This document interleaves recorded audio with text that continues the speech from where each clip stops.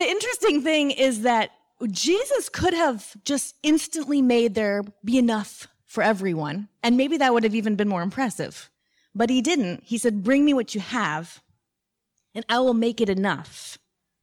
And this is what we do every single day in our homeschool. We bring this little measly basket of bread and fish that is, we are 100% sure, not enough for our children. And we are right, because he didn't ask us to work the miracle. He just asked us to show up, and he will make it enough. What should you do if you don't feel like you read aloud well? What's the point of poetry memorization? Have you ever really worried about one of your kids? What would you tell a mom who's confused about all the different homeschooling philosophies and methods? How do I know I'm doing enough? What about high school? These are questions you might have, and I've had them too. I'm Sarah Mackenzie, and this is the Read Aloud Revival, the show that helps your kids fall in love with books and that helps you fall in love with homeschooling. This past year, I had the privilege of speaking alongside Andrew Pudewa from the Institute for Excellence in Writing at all 5 great homeschool conventions throughout the U.S. We decided to pitch each other some of the best questions we've ever gotten about homeschooling, homeschooling high school, about books and reading aloud. It's all in here. Andrew is one of my favorite speakers, so getting to chat alongside him on stage for an hour was such a joy for me. Now, we know that many of you weren't able to make it to a great homeschool convention this year, so we thought we'd share our session here on the show so that you could hear it for yourself. And it seems like good timing right now. It's the start of a new school year for most of us, so a good time for a little boost of encouragement, right? You're not alone. There are a lot of us starting a new school year right alongside you. And here's a little secret in the homeschooling world. We're all pretty much jumping in scared. Jumping in maybe a little more unprepared than we wish we were, because that's how homeschooling usually works. Now, before I hit play on the recording for you, I want you to know today is the last day of our pre-order launch on Kickstarter for the first book we're releasing at Waxwing Books. It's a picture book I wrote, illustrated by Breezy Brookshire, and you guarantee your copy in the first print run by pre-ordering on Kickstarter. So if you're listening to this after September 1st, 2022, yes, you did miss the Kickstarter, but you can still order the book. If you're listening to it when it airs, head over right away to waxwingbooks.com, because September 1st, 2022 is the last day of the Kickstarter. And we've got some exclusives you won't be able to get after that Kickstarter closes, including a really beautiful new book bag and some other goodies. So it's all very exciting. Head to waxwingbooks.com and don't delay. That Kickstarter ends September 1st. Okay, here we go. Here is my session with Andrew Pudewa from the 2022 Great Homeschool Conventions called The 10 Best Questions We Ever Got. Welcome. We are so glad that you're here. I'm Sarah Mackenzie, and I'm here with someone who needs no introduction, but I'll introduce him anyway. Andrew Pudewa runs the Institute for Excellence in Writing. The first time I talked to Andrew wasn't the first time I got to know him, because I listened to a recording of a talk he gave called Nurturing Competent Communicators, which I highly recommend. And in this talk, he discusses the importance of reading aloud and reciting poetry as 2 of the most important things you can do to help your kids become good communicators. So I take this advice, and I'm reading a ton with my kids, and I'm seeing all the things he promised would happen, like the great reading comprehension and the improved vocabulary and the better writing skills. But I'm also seeing this other thing happen, which is all of these connections and relationships really grow and nurture in our home. So I think, well, I'm going to create a podcast and just create a couple of episodes about reading aloud. And I tend to be like a ready, fire, aim kind of person, right? So I shoot an email over to IEW and say, would Andrew Pudewa like to talk to me on my podcast? And they wrote back, yes, he would love to. And I thought, oh no. Because this is Andrew Pudewa. And I don't have a podcast. If you build it, they will come. No, if they come, you got to build quick. Yeah. Real quick. And ever since, we've developed a friendship, and you have 7 children and how many grandchildren? 15. 15. You're envious. My day's coming. My oldest is 20. She's here, but she didn't want me to point her out. I know. Sorry, I said I wasn't going to, but she's the one who looks exactly like me, but like 6 inches taller. It's funny, you were sitting at dinner last night, and I was watching her talk. She's like a clone. Her facial expressions, everything is so similar. And I thought, you guys probably get confused as being sisters most of the time. We do sometimes. You want to talk about it? It's a good problem to have. Yes, it's a fun problem to have. So I have 6 kids that are 20 down to 8-year-old twins. And we're just going to talk about questions. So I didn't really know who she was because nobody did. But I'm one of those people who's like desperate for attention. So any random person could call me and say, would you like to be on our podcast? I'm thinking, absolutely. I had no clue what would happen as a result of that. And I am particularly gratified because this message that I had about the importance of reading out loud, I felt like, how do I break into the outside just the homeschool world? And, I work a little bit with schools, some public, private, but how do you reach the general parent population? That's the question I had not solved. And I am particularly delighted, and I don't know if I can legitimately use the word proud of, but I will, that Sarah has managed to do that, to extend goodness way beyond the market that was started with. And, I really believe if you wanted to do something to try and improve education in the United States, the first thing you would do is teach parents how to read with their kids every day, because that's at the core of everything else that'll happen. Anyway, I wanted to tell you something that someone told me yesterday. So there's a woman who's been working with us for, almost 20 years. And she met you at the rep retreat we did in Orlando. Oh, yeah. So one year we invited Sarah to be our guest speaker at our exhibitors IEW staff retreat thing. And she told me yesterday that what you talked about, teaching from rest, was the most important exact thing that she needed to hear at that time in her life, because she was dealing with elderly parents and little kids and overwhelm, and that you, I think, basically saved her life. So she's here in case you want to say that. I want to hug her now. Her name is Danielle. Okay. She's at her booth. Or she's in the room. I'm not If she's in the room, you better come hug me later on. So, but I think for every one story like that, there's probably thousands that go unheard. So you guys want to hear a funny story about that conference, actually? That little rep retreat? Because Julie from IEW emails me and says, hey, Sarah, would you come speak at our rep retreat? And this is Andrew Pudewa, right? So I'm like, yes, I do. But I had just finished doing great homeschool conventions, and I have 5,000 children at home, and my husband will probably start an uprising if I say yes to something else. I don't think I can leave my kids again. And so she said, well, how many do you want to bring with you? I'm like, 3. Because the young 3, they're not even invited to go to Target, right? So they're for sure not coming to a conference with me. So it's in Orlando, Florida, so we're about ready to leave, and I lean over to my kids, and I'm like, make sure you say thank you to Mr. Pudewa for bringing us to the conference. So Drew, who at the time was probably 8 or something, 10, says, Mr. Pudewa, thank you for paying for us to come to this conference. And Andrew goes, I paid for this? I'm like, go, that's the car.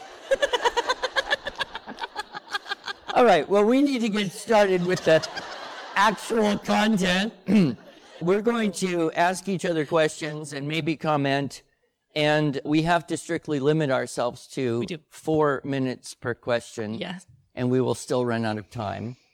And then we have a lightning round at the end, and I have a surprise question she doesn't know that I'm going to ask her. I tried to get it out of him last night, but he was, nope. I wanted her to lose sleep, but she lost sleep anyway, talking to her daughter till 2 a.m, I'm sure. All right. You ready? I'm ready. I'll go first. Okay. What would you tell a mom who is confused about all the different homeschooling philosophies and methods? How many of you have had confusion about homeschooling methods and philosophies? How many of you just didn't raise your hand, but you secretly have been confused? Yeah. So that's like 98%. So, all right, what do you tell them? Well, okay, this is interesting because when I was brand new to homeschooling, I read all the books, right? Because we want to do this just right. So we're reading all the things and trying to find examples and mentors. And that was good to a point. But what happened is I found myself, number one, constantly thinking however I was doing it was wrong, right? Because if you read one book or one method, you find out this thing is right. And then you read from another book that will never work. And you should do it this way, and you have to do the whole thing their way, or it won't work, or this way, right? This is how it works. And so what I failed to do then is I failed to just look at the children in front of me and respond to the children in front of me.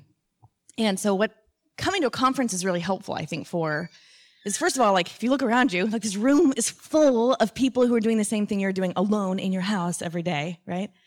But also, when we're using these excellent published resources, this curriculum or reading about methods, those people are able to speak to their experience, but they don't know your children because you are the expert on your own children.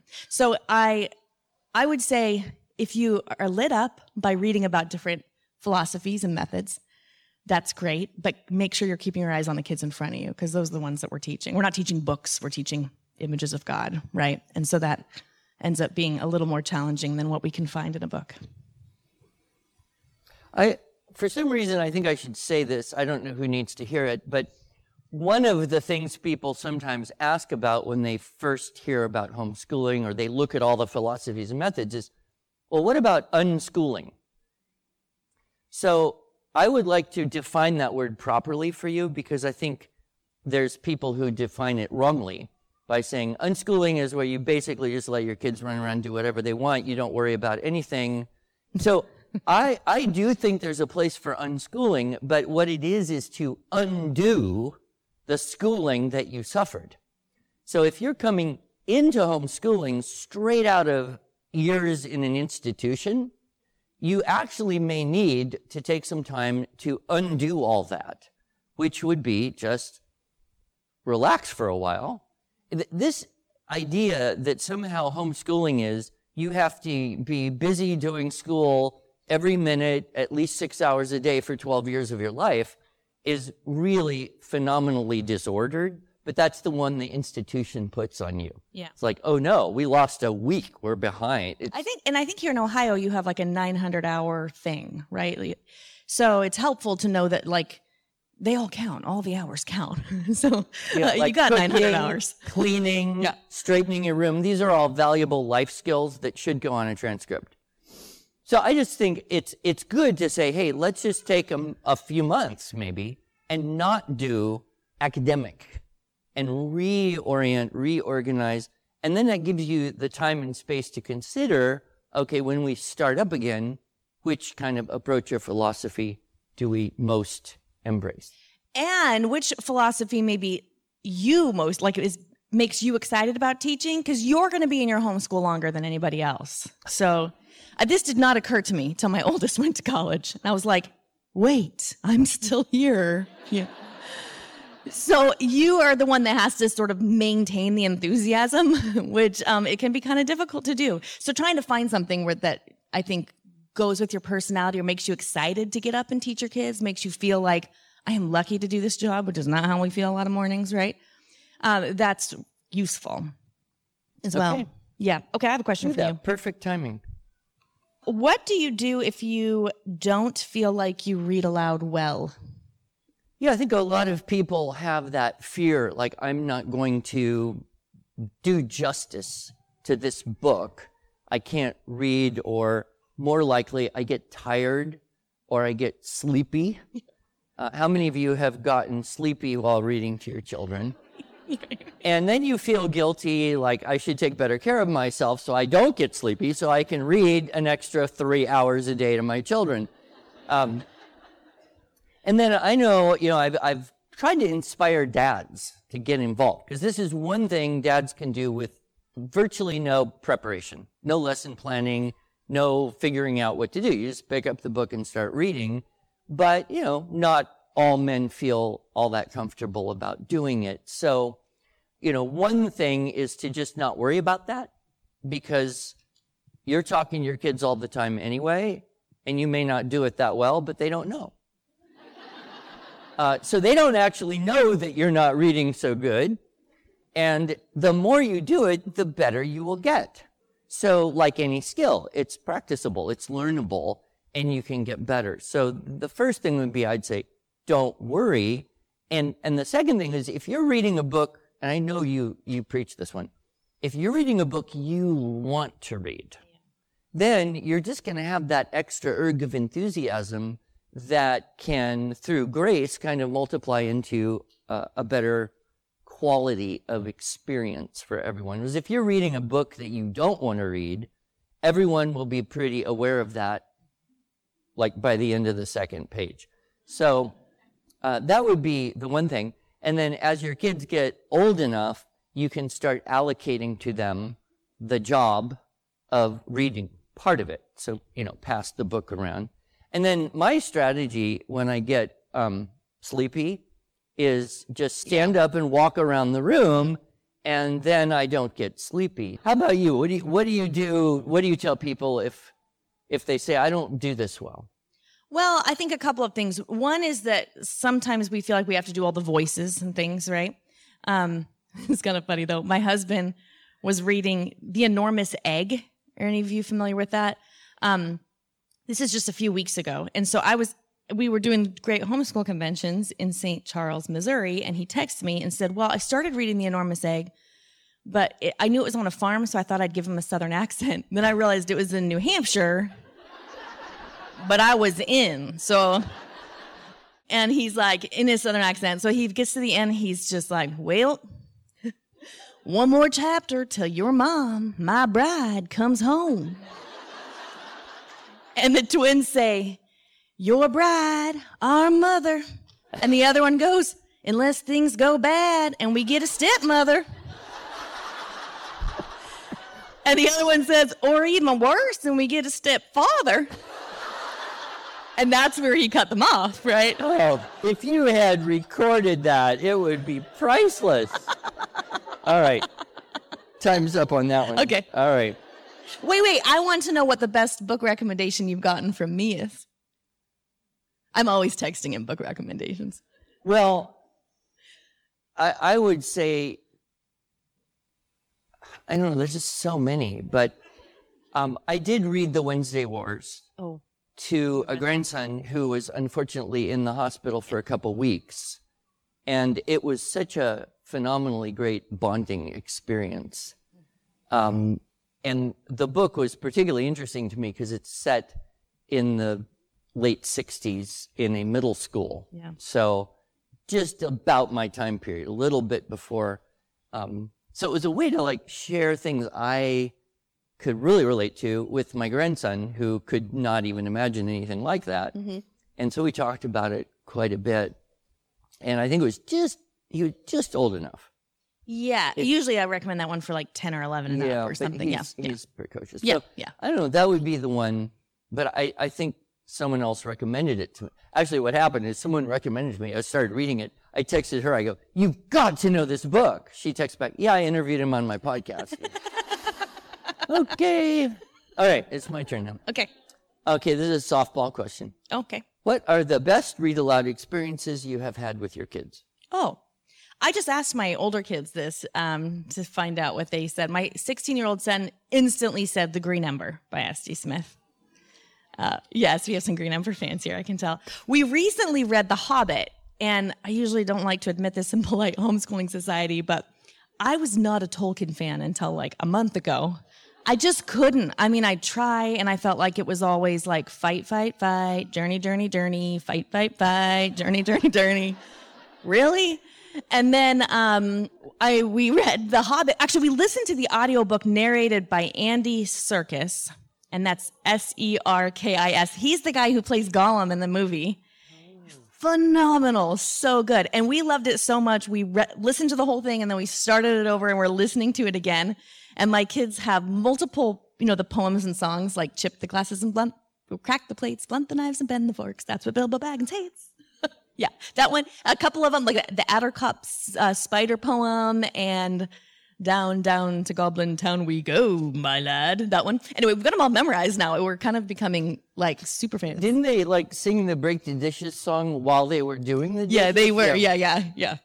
Those are the two that come to mind for me. What about you? Do you have a favorite read aloud experience? Well, I would relate just one story. So I have 7 children, and there's kind of a spread between the oldest 2 and the rest. And the oldest 2, well, the second one, who's actually here. This is so fun. We both have a daughter here. I know. And they got to talk last night. But anyway, I had been reading, and then she went off to college for a couple of years or something. I don't know. And then she moved back home for a while. And so she joined back in kind of the reading culture. And then one day she said the sweetest thing to me. She said, Daddy, it's so interesting. When I read, it's kind of like black and white. But when you read to us, it's like color. And I didn't take a huge amount of personal pride in that, aside from the fact that my reading skills are stellar. But what it made me realize is that there's something really particular that happens that brings literature to life when you hear it, when you read it, when the language lives in your ear. And this particular daughter was an early reader. In fact, I think she spent the entire year of being 6 years old just going through Lion, the Witch, and the Wardrobe books again and again and again and again. And I remember my wife didn't have any of those, so if your kids are not early readers. My wife said, do you think we should make her read something else? And I said, I don't know. She's only like 7, 8 years old, so why bother? She's obviously happy. It has good taste. She just doesn't want to leave Narnia. Yeah. But I think you will find that, the more you get into the hearing of the beauty of the good and great literature, the better it penetrates into your soul. Yeah. All right. Your turn.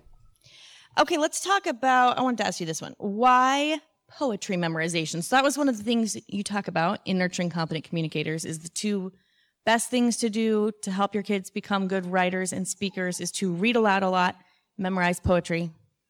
Tell me about that. Yeah, so those are really the 2 things that were at the core of primary education for almost all of recorded history until maybe 100 years ago. So if you look back, I'm sure most of you have read books like Little House on the Prairie, Laddie, Anne of Green Gables, Little Britches. And in most of those books written about the life of children in the mid-1800s, they will mention the fact, almost in passing, that children were responsible in schools to memorize huge chunks of poetry, scripture as they got older, famous speech. It was universal.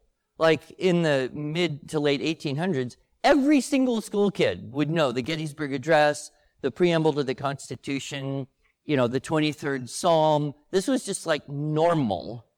And so I started to realize how incredibly powerful that is for expanding the vocabulary, for creating a familiarity, even a love for language itself and poetry. And one of the thoughts I've had more recently is we kind of have 2 areas of vocabulary in our mind, in our brain, right? Our passive vocabulary, i.e., we hear that word or we read it and we kind of know what it means. And that's good enough to just keep going. But then there's active vocabulary, which is I can easily pull that word, use it correctly in context, without struggling to think of it or find it or anything. It's just part of the natural way.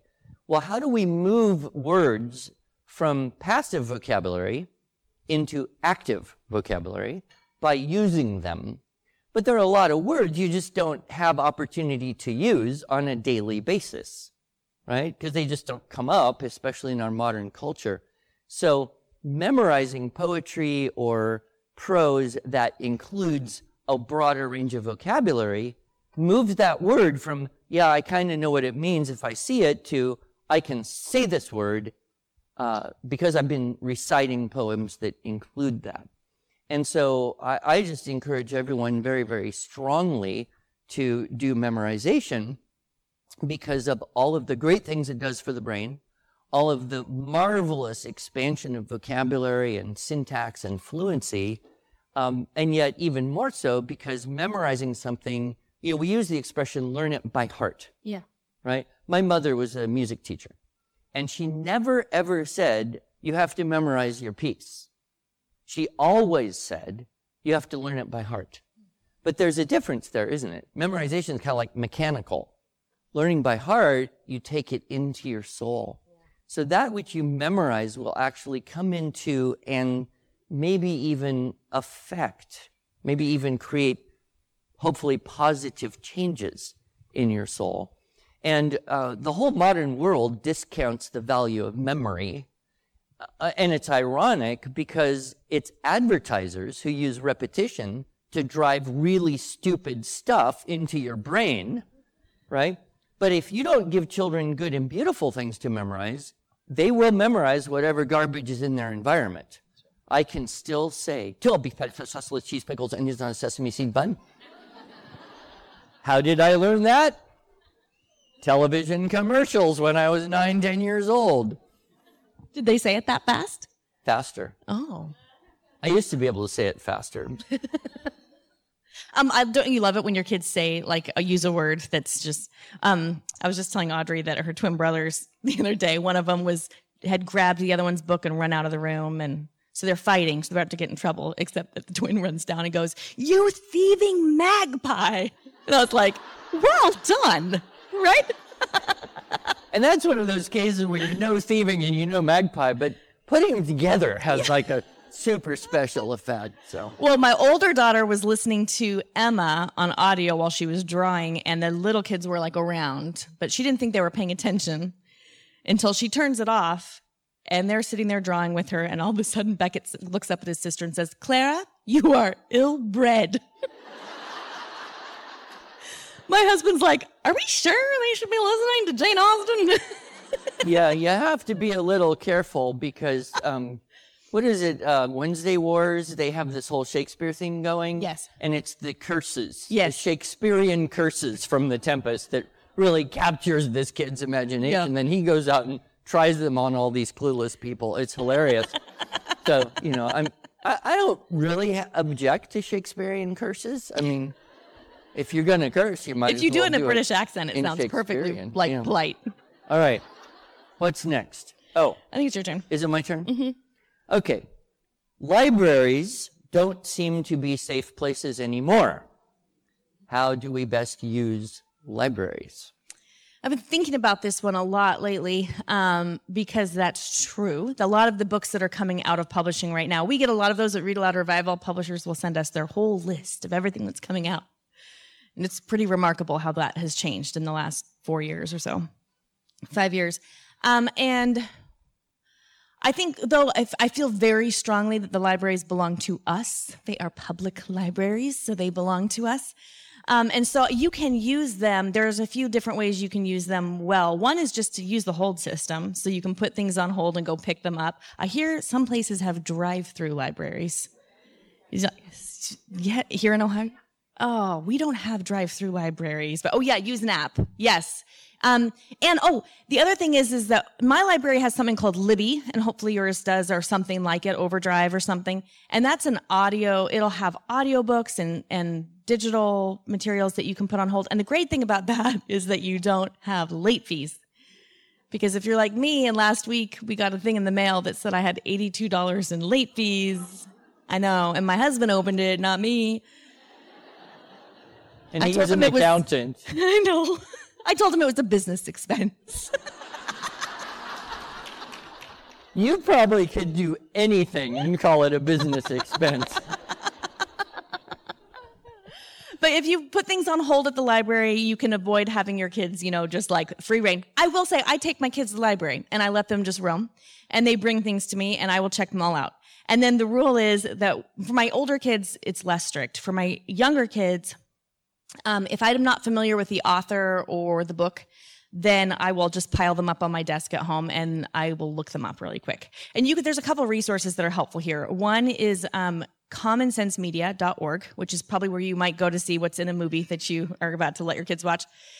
It's helpful because it will just point out the kinds of things. It will say like violence on a 1 to 5 scale, and then it will name the kinds of violence or whatever it is that's in the book, language or whatever. And then redeemedreader.com is one of my favorite places to look. That's a group of about 5 or 6 Christian women who are writing reviews on books that are coming out now. So with their emphasis being like, we're reading ahead for you the stuff that's coming out now so that and again, they're not going to tell you, yes, have your kids read this, or no, don't.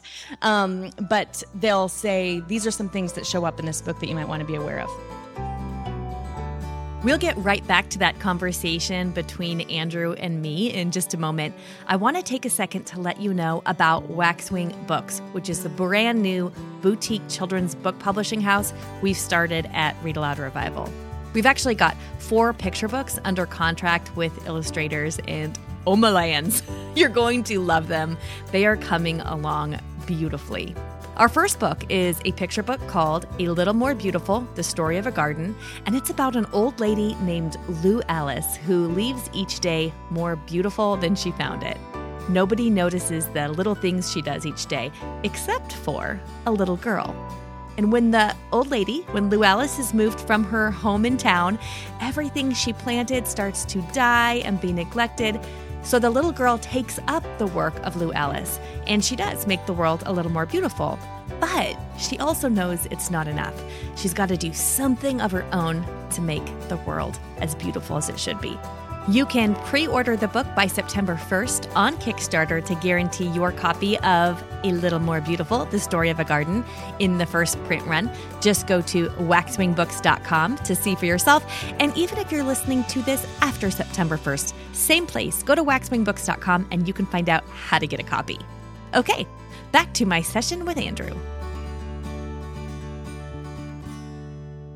Have you ever been really worried about one of your kids?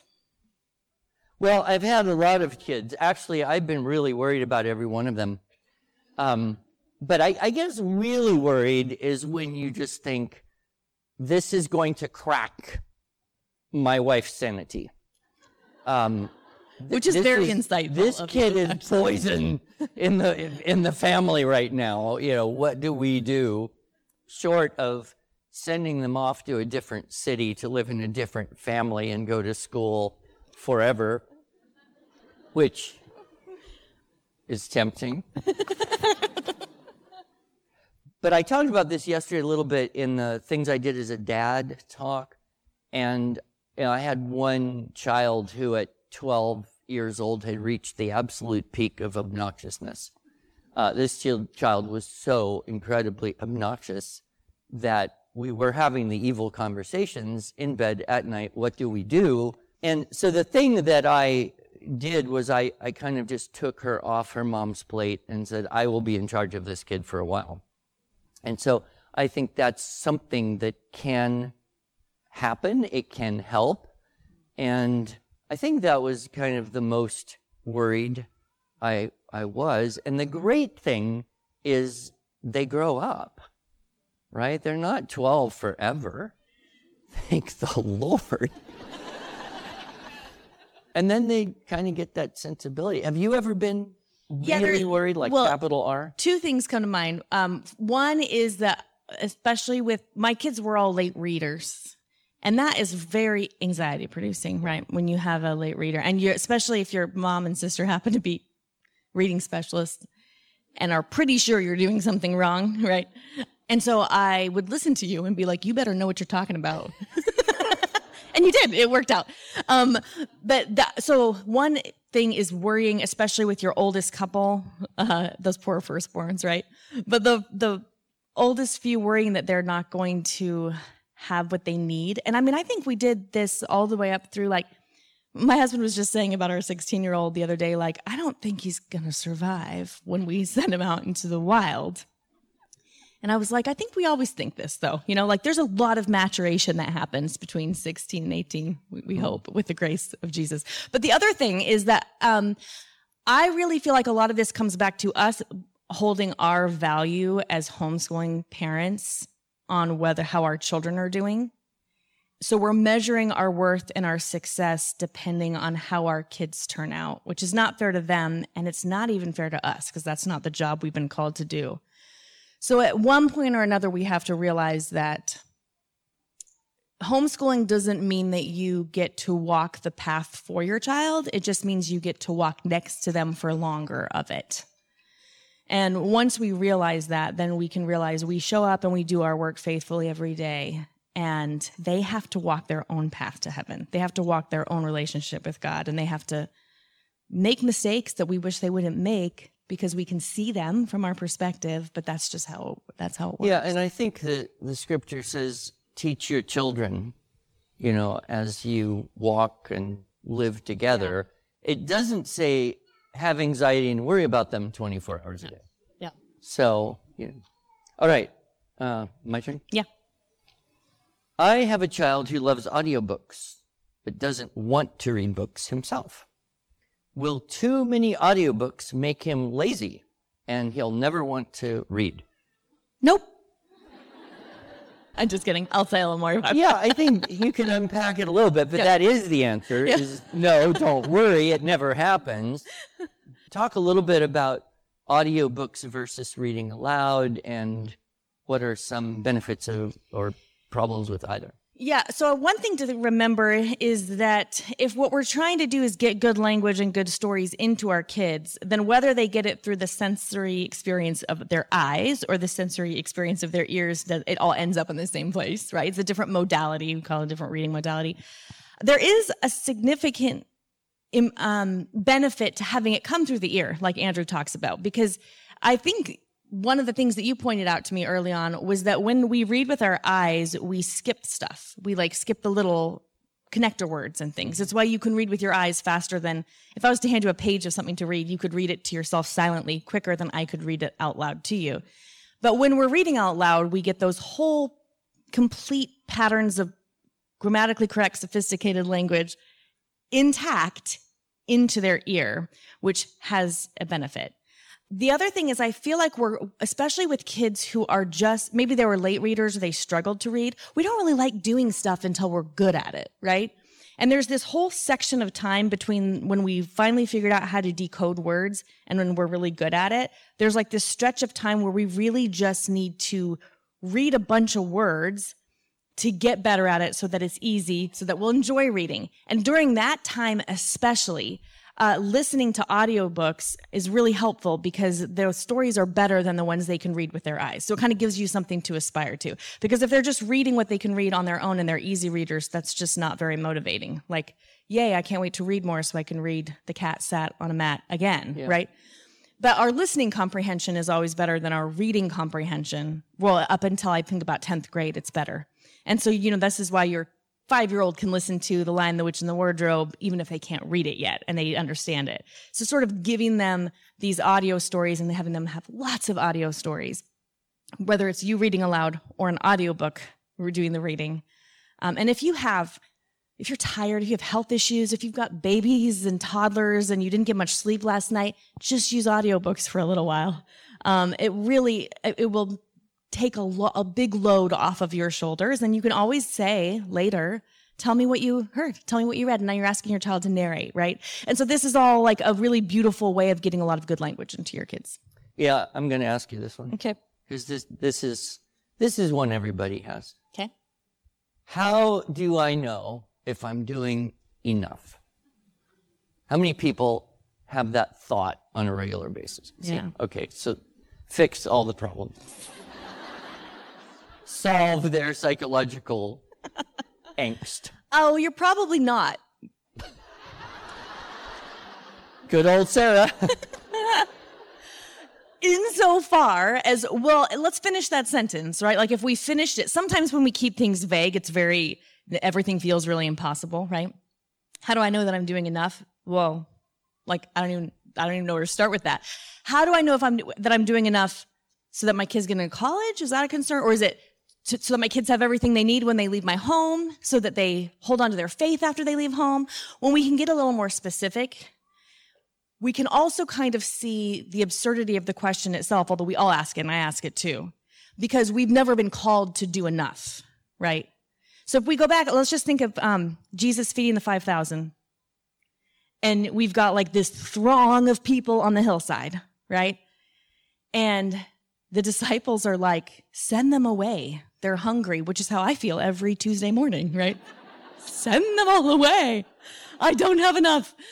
But the interesting thing is that Jesus could have just instantly made there be enough for everyone. And maybe that would have even been more impressive. But he didn't. He said, bring me what you have, and I will make it enough. And this is what we do every single day in our homeschool. We bring this little measly basket of bread and fish that is, we are 100% sure, not enough for our children. And we are right, because he didn't ask us to work the miracle. He just asked us to show up, and he will make it enough. So when you're wondering, am I enough? Am I doing enough? Remember that we're probably taking on a yoke that doesn't belong to us, right? That's the most beautiful answer you've given.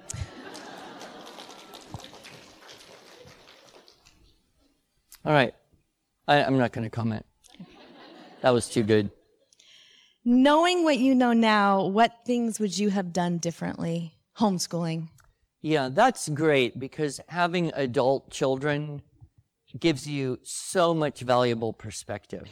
And I know you can't, I mean, if you're sitting out there with a 7-year-old, a 4-year-old, and a 2-year-old, and one on the way, you can't conceive of the end. But if you could, you will know that they will have someday all grown up. That's future perfect tense, by the way. And you will look back, right?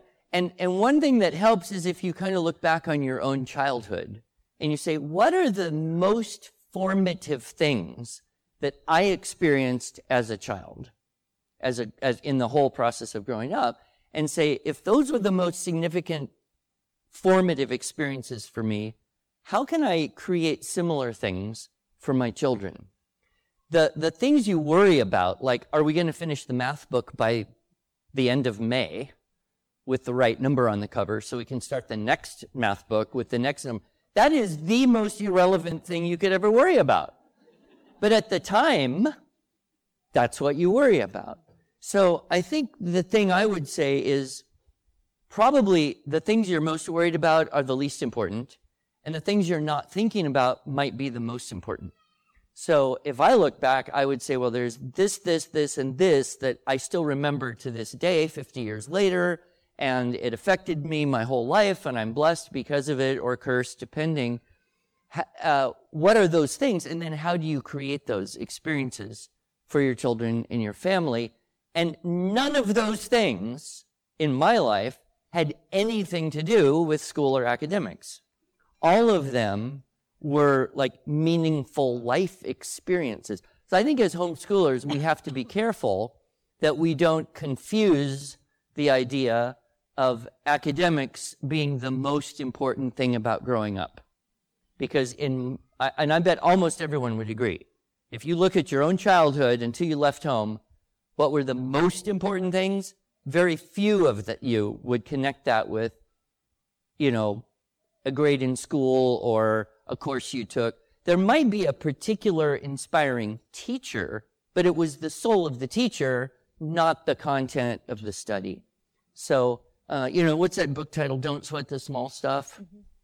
Mm-hmm. It's a good title, but your problem is you don't know what's the small stuff. So that's the contemplation. So don't let homeschooling and the responsibilities for academics eclipse the things that are going to ultimately be the most impactful, the most formative on who the kid becomes. Can I ask a follow-up? Because I want to make sure we get to this one before we're out of time. Yeah, we're almost how many out of you time. have high schoolers? Okay. So high school is very easy. Don't do it. Don't think about it. Don't try to do what schools do and call it high school. Instead, do something much smarter, which is start doing college level work when you're about the age of starting high school, right? So if you could completely free yourself up from the idea of grade levels, you would be happier and you would be free, but you probably can't. But, you can think, okay, if this kid can read decently well, write decently well, and even has multiplication tables memorized, they are head and shoulders above the average 19-year-old at 14. And so looking at dual enrollment options, right, through online class or community class or local Christian college, this is a very, very good idea because you can save a whole lot of money in the long run. There's external accountability, and you get to help the teenager fight the evil demon of math or, English composition or whatever class they take, accounting. You get to be on their team rather than the one trying to force them to do stuff.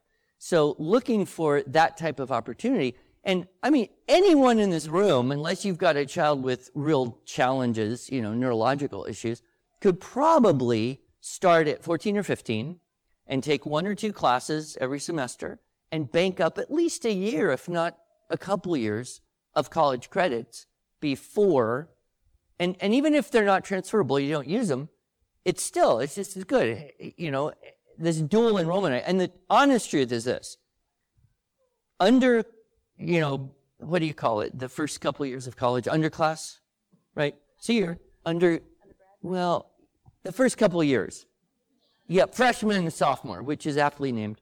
The rigor of almost all universities right now is lower than the rigor of a typical high school class of the same sort 50 to 70 years ago.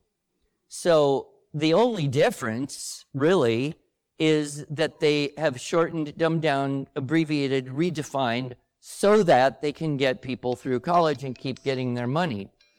Wait, that would be I've my heard you first say, advice. too, this idea of, do what you want. And call it what you need. Yeah, Yeah. I'm talking about that. Yeah. Transcripts, don't worry about it. Just do whatever you want to do, and then write down whatever you need to write down. But I told you wanted to be here. If you do the dual enrollment thing, you don't even need a transcript anymore, right? You got 2 years of college credits. Nobody's going to ask you for a transcript from high school. Transcripts also, I think a lot of us are like, oh, should I put my kids in an accredited homeschool, high school program so they do the transcripts? But the transcript is very easy. They all look pretty much the same. It's like English 1, 2, 3, 4, world history, American history. You can Google this stuff, right? And they don't want it to be some fancy name. And they also don't. I wrote course descriptions for my oldest, and then I heard that the colleges don't really need or want that. They're not even looking at that. So for the second daughter, I didn't even do that. So you just make up a transcript, and Andrew told me to give them all A's, so I did. Yeah. An occasional A- just to make it look okay. All right, we're out of time, so it's the lightning round. Okay. We should do a whole session on just high school. Yeah. All right. Okay, lightning round. What's one non-academic skill you'd like all your kids to acquire before they leave home? Oh, my couple oldest did a finance class, like the Dave Ramsey finance class thing at our co-op. That was smart. I liked And that. accountant husband. Yeah. What about you? Cooking. Because when you go to visit your children and visit your grandchildren, you want to eat well. So you have to plan ahead. All right. What is your favorite tea? Coffee. What about you? Chai. Unsweet. Bitter as possible. Why? Because it's more like coffee. All right. If you could have a picnic anywhere in the world, where would you do it? Easy. Prince Edward Island. What about you? My backyard. Then if I run out of something, I just go get it. The grandchildren are just as happy in the backyard as they would be on Prince Edward This is Island. true. They don't know the difference. Yeah. So. What book are you reading right now? I Must Betray You by Ruta Sepetys. I don't know if any of you are familiar. If you're a historical fiction, if you like historical fiction, Ruta Sepetys is Rutapetys. She, I know, right? You wouldn't be able to look that up really. If you look up Ruta, R-U-T-A, you'll find her. But anyway, she has done lots of historical fiction. This isn't lightning, sorry. That's okay. You asked me about a book. we have a few minutes to flex here. She has written, like Fountains of Silence is another one that's really good. That was about the revolution in Spain. And her books are very heavily research-based, but you'd never know it. They're page-turning. If you like Susan Meisner, Ruta Sepetys is another good one.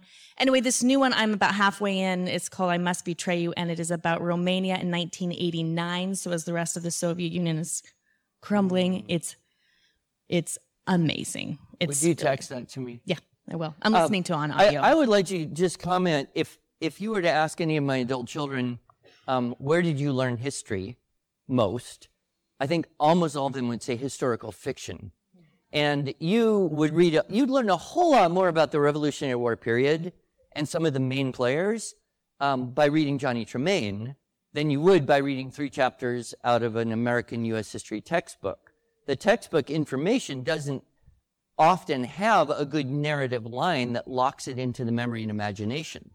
So even though historical fiction is fictional characters, it has a better ability to lock the facts into your memory. So you should do, well, you probably have, a whole podcast just on historical fiction. I finally had an idea she didn't already do. All right.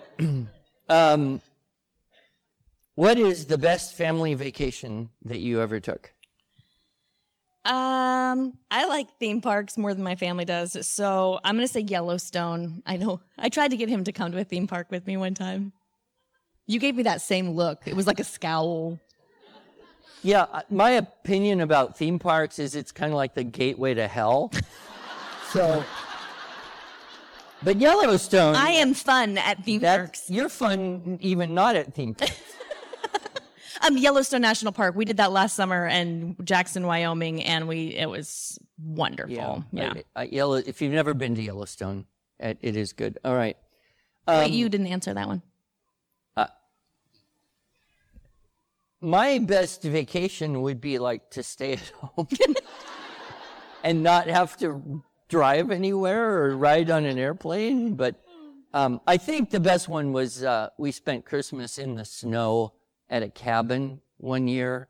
And so we didn't have the whole awfulness of gazillion presents and too much cooking. It was just very calm and peaceful Christmas. So, all right. What is the number one reason to attend a homeschool convention? Number one. Look around you. I think it's seeing all these people who are doing the same thing you're doing every day alone in your house.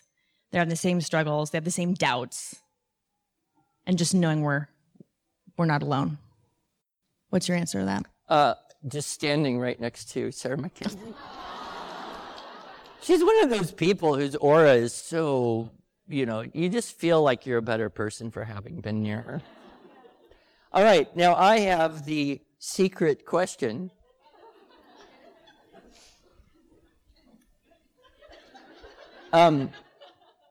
What is your worst but perfectly moral guilty extravagance?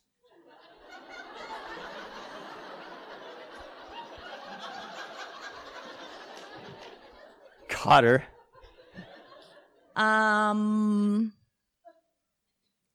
Does chocolate count? It's your opinion, whatever. I mean, your worst guilt. I'll tell you mine, but tell me yours. No, I'll tell you mine after you Oh, answer the question. True confession. Okay. But it's not immoral. Okay. My husband would be like, let me start. Let me just get started over here. I would say like, yeah, I don't know. I mean, I was just telling people that I have a lot of theme park stories because I really like going to theme parks, but I do tend to do that thing where everybody else is ready to go and I'm like, 5 more rides. And so like, I have that little selfish tendency that's like, I'm having a good time. Wow. Don't stop my good time. That doesn't even cost you anything. Except the love and admiration of my family. What about yours? So I really like asparagus. What? And oh my gosh. I'm just going to explain this.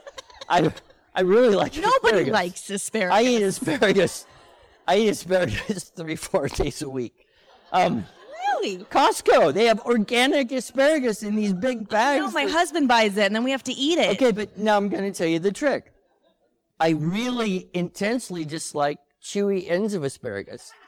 So I am very liberal in breaking off my asparagus where I have no danger of putting a chewy, fibrous asparagus end in my mouth.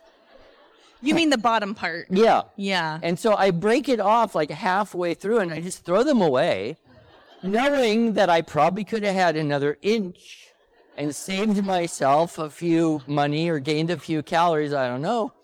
And then I just, asparagus has calories. Load them up with butter, which is the trick. Yeah. So if you get just the good part and you smother it with butter, asparagus is like the best vegetable there is. But I always feel a little guilty about breaking the asparagus so high.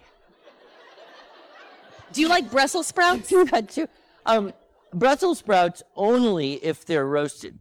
Okay. You got to cut them in half, salt them heavily, put them in the oven, roast them until they're a little crispy. But if you steam them or mix them in a stir fry, it's disaster. Well, that is the end of our hour together. I hope it's been enjoyable for you.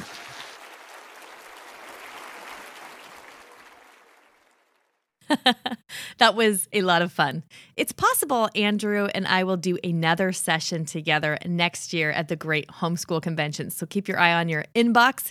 Make sure you're on my email list, actually, if you'd like to know more about that. I will keep you posted on where I'm going to be and when in the coming year.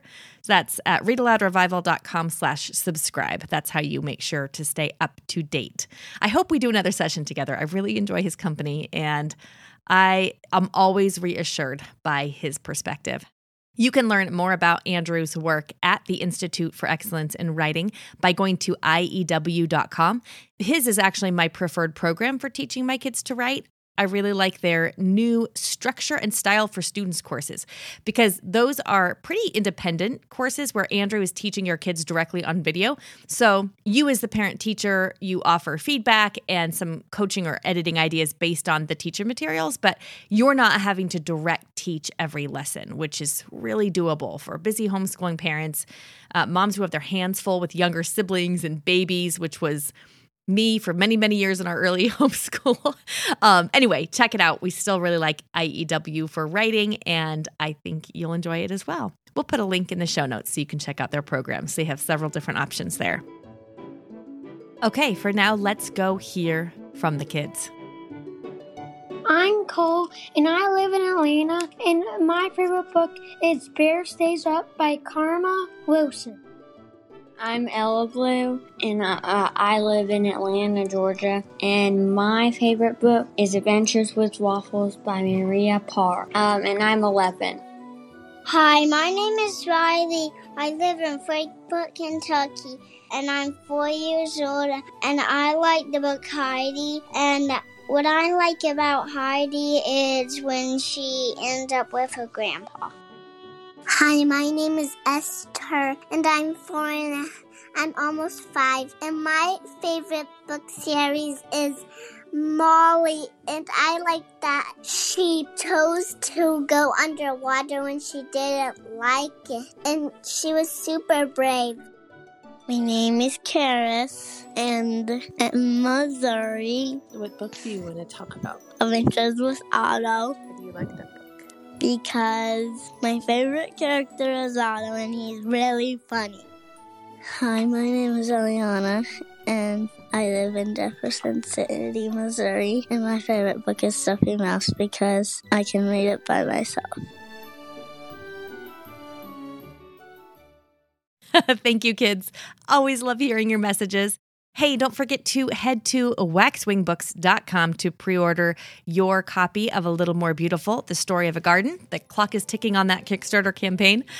As always, thank you for listening. You can find the show notes for this episode at readaloudrevival.com/212. The episode was produced by the team at Yellow House Media. I'll be back in 2 weeks with a new one, but in the meantime, go make meaningful and lasting connections with your kids through books.